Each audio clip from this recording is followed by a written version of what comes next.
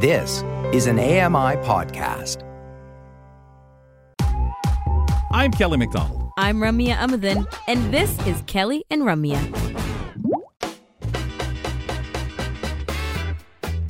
So many of you out there, we appreciate taking the show via the podcast. Subscribe using your favorite podcast platform to Kelly and Ramya. Maybe when you're in there, you can give us a rating and review. We always love to hear from you one way or another, but mostly we love the fact that you can listen to the whole show at your leisure with the audio vanity card. I tossed one in there today for you folks.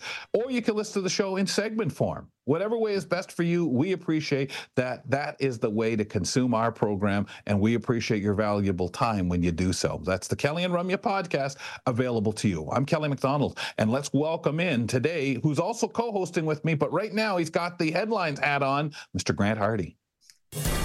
Hey, I'm Grant Hardy, and welcome to the Headlines segment. I tackle everything from health and lifestyle to accessibility and tech. I have it all right here on Kelly and Ramya. We do this on Mondays and Wednesdays and settle back with Grant. Sometimes we'll throw an extra bonus one in because there's just so much to talk about, or we're short a guest on the program. Hardy, welcome back. It feels like a whole 3 minutes since I spoke to you. I know, it's just been age. I hope that we're not affecting the ratings of your show too much by having me on too often. Do you think they tell us any of that stuff? We'd never know. They'll sit there and tell you, "Oh, Grant, it's been terrible. Grant, you better just pick yourself up." They'll tell me, it's the show's so great with Grant on it. Do you have to be on, Kelly, as much as you are? So it all depends how it works out, man. Where do you want to start today, Grant? Depends on perspective. Yeah, exactly. I'm taking kind of a different approach than usual because I came across an opinion piece in Forbes, I believe it was, that talks about the Apple Vision Pro headset, which is technology that I'm very conflicted about, and perhaps we can get your opinion on this as well. So essentially, the way I understand it is it's a headset with a microphone, headset speakers, and also cameras and the ability to display video to you, which would be everything from just watching videos, YouTube or whatever, Kelly and Ramya highlights, to also immersing yourself in the real world, so to speak, where you could actually have your windows just kind of scattered around your house, so that as you're walking into your kitchen, you kind of see your kitchen, but you also see an email or something superimposed on your kitchen counter through the video. It's weird. But the article is talking about how a lot of the embargoed reviews that came out on the Vision Pro are missing a key part of the story. Reviewers are fawning over how this technology is apparently kind of pulled from the future and now is in the present, but they don't mention accessibility. But as it turns out, the Apple Vision Pro is accessible, has familiar features like voiceover, zoom, assistive touch, switch control, and more, which essentially means that people with various disabilities, you may not actually be able to see the camera, let's say, but you should be able to use the Vision Pro. We have very little idea how it works due to a number of factors, people not really talking about it in reviews, as I mentioned, and the Vision Pro just being so expensive, thousands of dollars, which means that people with disabilities, we don't necessarily have a lot of money. Some people in the community may not be buying this in droves. But I'm curious to get your perspective on it because I'm very excited about this for a number of reasons. I think it could be a great avenue for accessibility apps. For example, these artificial intelligence apps where you snap a picture, it comes back, it describes it to you. I think that there could be some serious sort of augmented reality apps that would just be on all the time or wherever you want. So you could be watching a movie, let's say, and your Vision Pro would actually be describing what's on screen, or GPS apps. There's an app being beta tested in Canada which can describe audible lights. But you've got to hold your phone up, pointing the camera at it, which is really difficult. But on the Vision Pro, you could literally be walking along and have all the street lights announced to you. What do you think? Are you excited, indifferent, or skeptical? I'm incredibly excited. Being skeptical about it, Grant, to me is ridiculous. We have seen in the last 3, 4, 6 years, 20 years, how fast technology moves. How I used to watch on my kids' shows, my cartoons on Saturday mornings, when I was 7, and say, that'd be really cool. And it took so long for us to kind of crawl, to walk faster, to get up to where we are now. And we're sailing along, and it's only going to get faster. The things you just mentioned, being able to approach a corner and it tell you green light, red light, doable now. Walk into the kitchen and read that email. It doesn't matter to you or I if it's on the counter. There were the days when these iPhones started, and we were blown away by everything they could do then. Couldn't use every single feature at that point, not with VoiceOver. Couldn't in the next edition.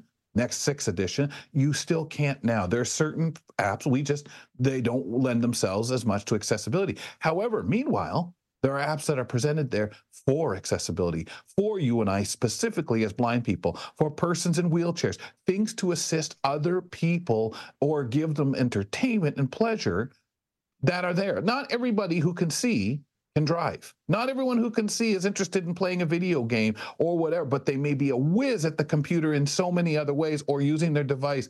It's okay. You're never going to use everything on this phone. You're never going to use everything on these glasses. You're never going to be able to, due to different factors for everyone. You use what you can, what you want to, but in the meanwhile, I find it just phenomenal. Just some of the things you mentioned. I go back to the light. I go back to that perspective. I have heard so many people that when they had the Ira glasses, they didn't have to worry. And I've had blind people who have been blind all their life say to me, well, I really don't know where to look for that. If I was using Be My Eyes and using the AI to take a picture, I'm not sure I know in a big area like this at the mall where I'm really turning. I need haptic feedback of some kind instead of just taking the picture and letting it get back to me. So, you have something here that potentially, because it does it when you open the camera, tells you already some things. When you take a picture and Facebook posts it, we get might be a picture of this, that, and the other thing. Well, there's some logic you may have to use, but if you're taking a picture at a mall and it says there may be an elephant, well, not likely.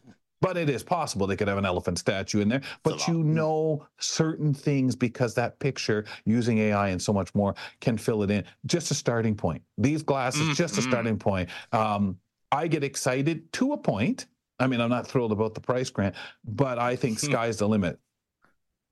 Exactly. Yeah. I think that for sure, the first generation of a product like this, it's always, I sound like I actually have a realistic chance of buying it, which I don't. But if I were a potential buyer, I think waiting out for, the second or third edition. Well, and Grant, we don't know anyone. Like you said, there's a very good point. I don't know anyone that has them currently to tell me, Kel, would you shut up? The voiceover does so much of this. Stop talking wrong. I don't know. These articles, unless it's somebody really looking for accessibility, they're not going to tell us that stuff because right now we're pointing at the general market and there's not enough of us out there using it to really judge, where Apple people might be, guys, of course it's got the accessibility. This isn't new to us. Exactly. Yeah. It's literally an article from a leading publication that was published that says we don't know about the accessibility because nobody has done a review about it and no one has talked about it. But yeah, I think there's a bit of a chicken and egg problem in that probably not a lot of people in our community are going to get them, which means there might be low demand for accessible apps, but hopefully we'll move into a new era of vision accessibility.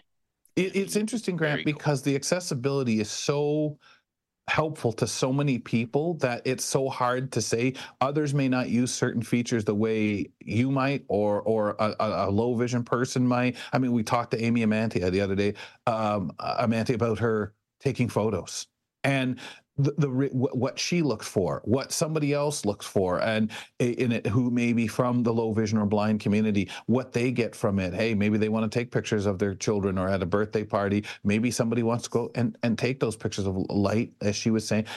the beautiful thing is we can do that now and whatever. And I think once we get people utilizing these glasses, and I'm sure some of the people who making these, I got to believe that some accessibility was really in their mind because of what difference they could make to somebody. I'm sure to them it's pretty cool too for someone to be able to walk down the street using their cane and have red light ahead, green lights, go. And that would be cool if I was working on something and I knew this could make a difference where that blind person doesn't have to stop, listen for light cycles, listen for vehicles necessarily. I think it's powerful, as long as you can trust it. Gonna be fantastic as long as we can trust it, like you say. Green light. I lied. Oh, crap. Hey, it's just a bug. You can't blame us. That's right. Exactly. Update necessary. Kelly, it's Valentine's Day, and I guess this isn't really the most cheerful second article for the day, but we're talking about gray divorce. In other words, divorce in later life. So in 2020, it's actually a terrible term for it now that I'm reading that. In 2020, the average age of divorce was 48, according to StatsCan. But over the last decades, it has been on the rise, and there's a rise in gray divorce when couples 50 years of older are splitting up. And there are a lot of reasons for that. Just one apparently being the stigma of getting divorced is less. Also, people are just tending to marry a little bit later in life. But apparently, because the unmarried number of unmarried people are greater than they ever used to be, there are more people to repartner with after a divorce, which is kind of interesting. Well, you have to. We're living longer, right? Like, it's not like anymore if you separate at 50 or 55, the old days, at 70 you're dead, you might as well just relax your next 15 years. That was the mean age of what people had. That was where they said, generally it's, what was the old 40 and whatever it was? Exactly. It was, I guess, kind of like your whole reputation was on the line, whereas now we're a little bit more chill about it and like, why is it really worth staying with someone you're not happy with? Now, the data does suggest that the impact of gray divorce tends to be greater on women rather than men, especially from a financial context, which is interesting. Apparently, at about the age of 54 to 56, the income losses for divorced women were significantly higher compared to single, married, and widowed women. And that comes from tax data as well. I believe I've heard that from men, the greatest impact relates to social and emotional situations, but not as much financially as it is for women. So that's interesting. Yeah, again, definitely. Well, and Grant, go ahead. Yeah, no, again, it just seems like, on the one hand, yes, like, of course, work it out, right? If you can, go to couples counseling, do what you got to do. On the other hand, like, is it really worth just being unhappy and staying with someone that you're not happy with? Yeah. And again, obviously the soul searching everyone has to do, and hopefully the good sides of the conversations can happen as to maybe what we're doing, or should we do, or how can we do better, or how can we find what we used to have. So people in that position, good luck. Grant, I will tell you, this article is kind of interesting because later on I have an article about a couple that's been married for 78 years. We'll talk about that on our closing moment later on. And that would be, if I do my math right, that spirit. Oh, exactly. And if I do things right, I said 40 earlier, that would be 18 years. So I think a score used to refer to 20 years, if I have that right. We step aside for a couple of moments. In 2 moments, folks, otherwise known as 2 minutes, how was Usher's Super Bowl halftime show? Did you enjoy it? Do you like it? Do you tune in for it? Many do. And only for that, where does it stack when it comes to some of the greats that have happened? We discuss with Corinne Van Dusen on our entertainment report after this. Stick around and learn something new. Kelly and Ramya return with more in a moment. Hello, I'm Sean Priest. Join me monthly for Sean of the Shed, where I introduce you to all the technology that can be so useful to us as blind or partially sighted people. Find Sean of the Shed wherever you find all your podcasts.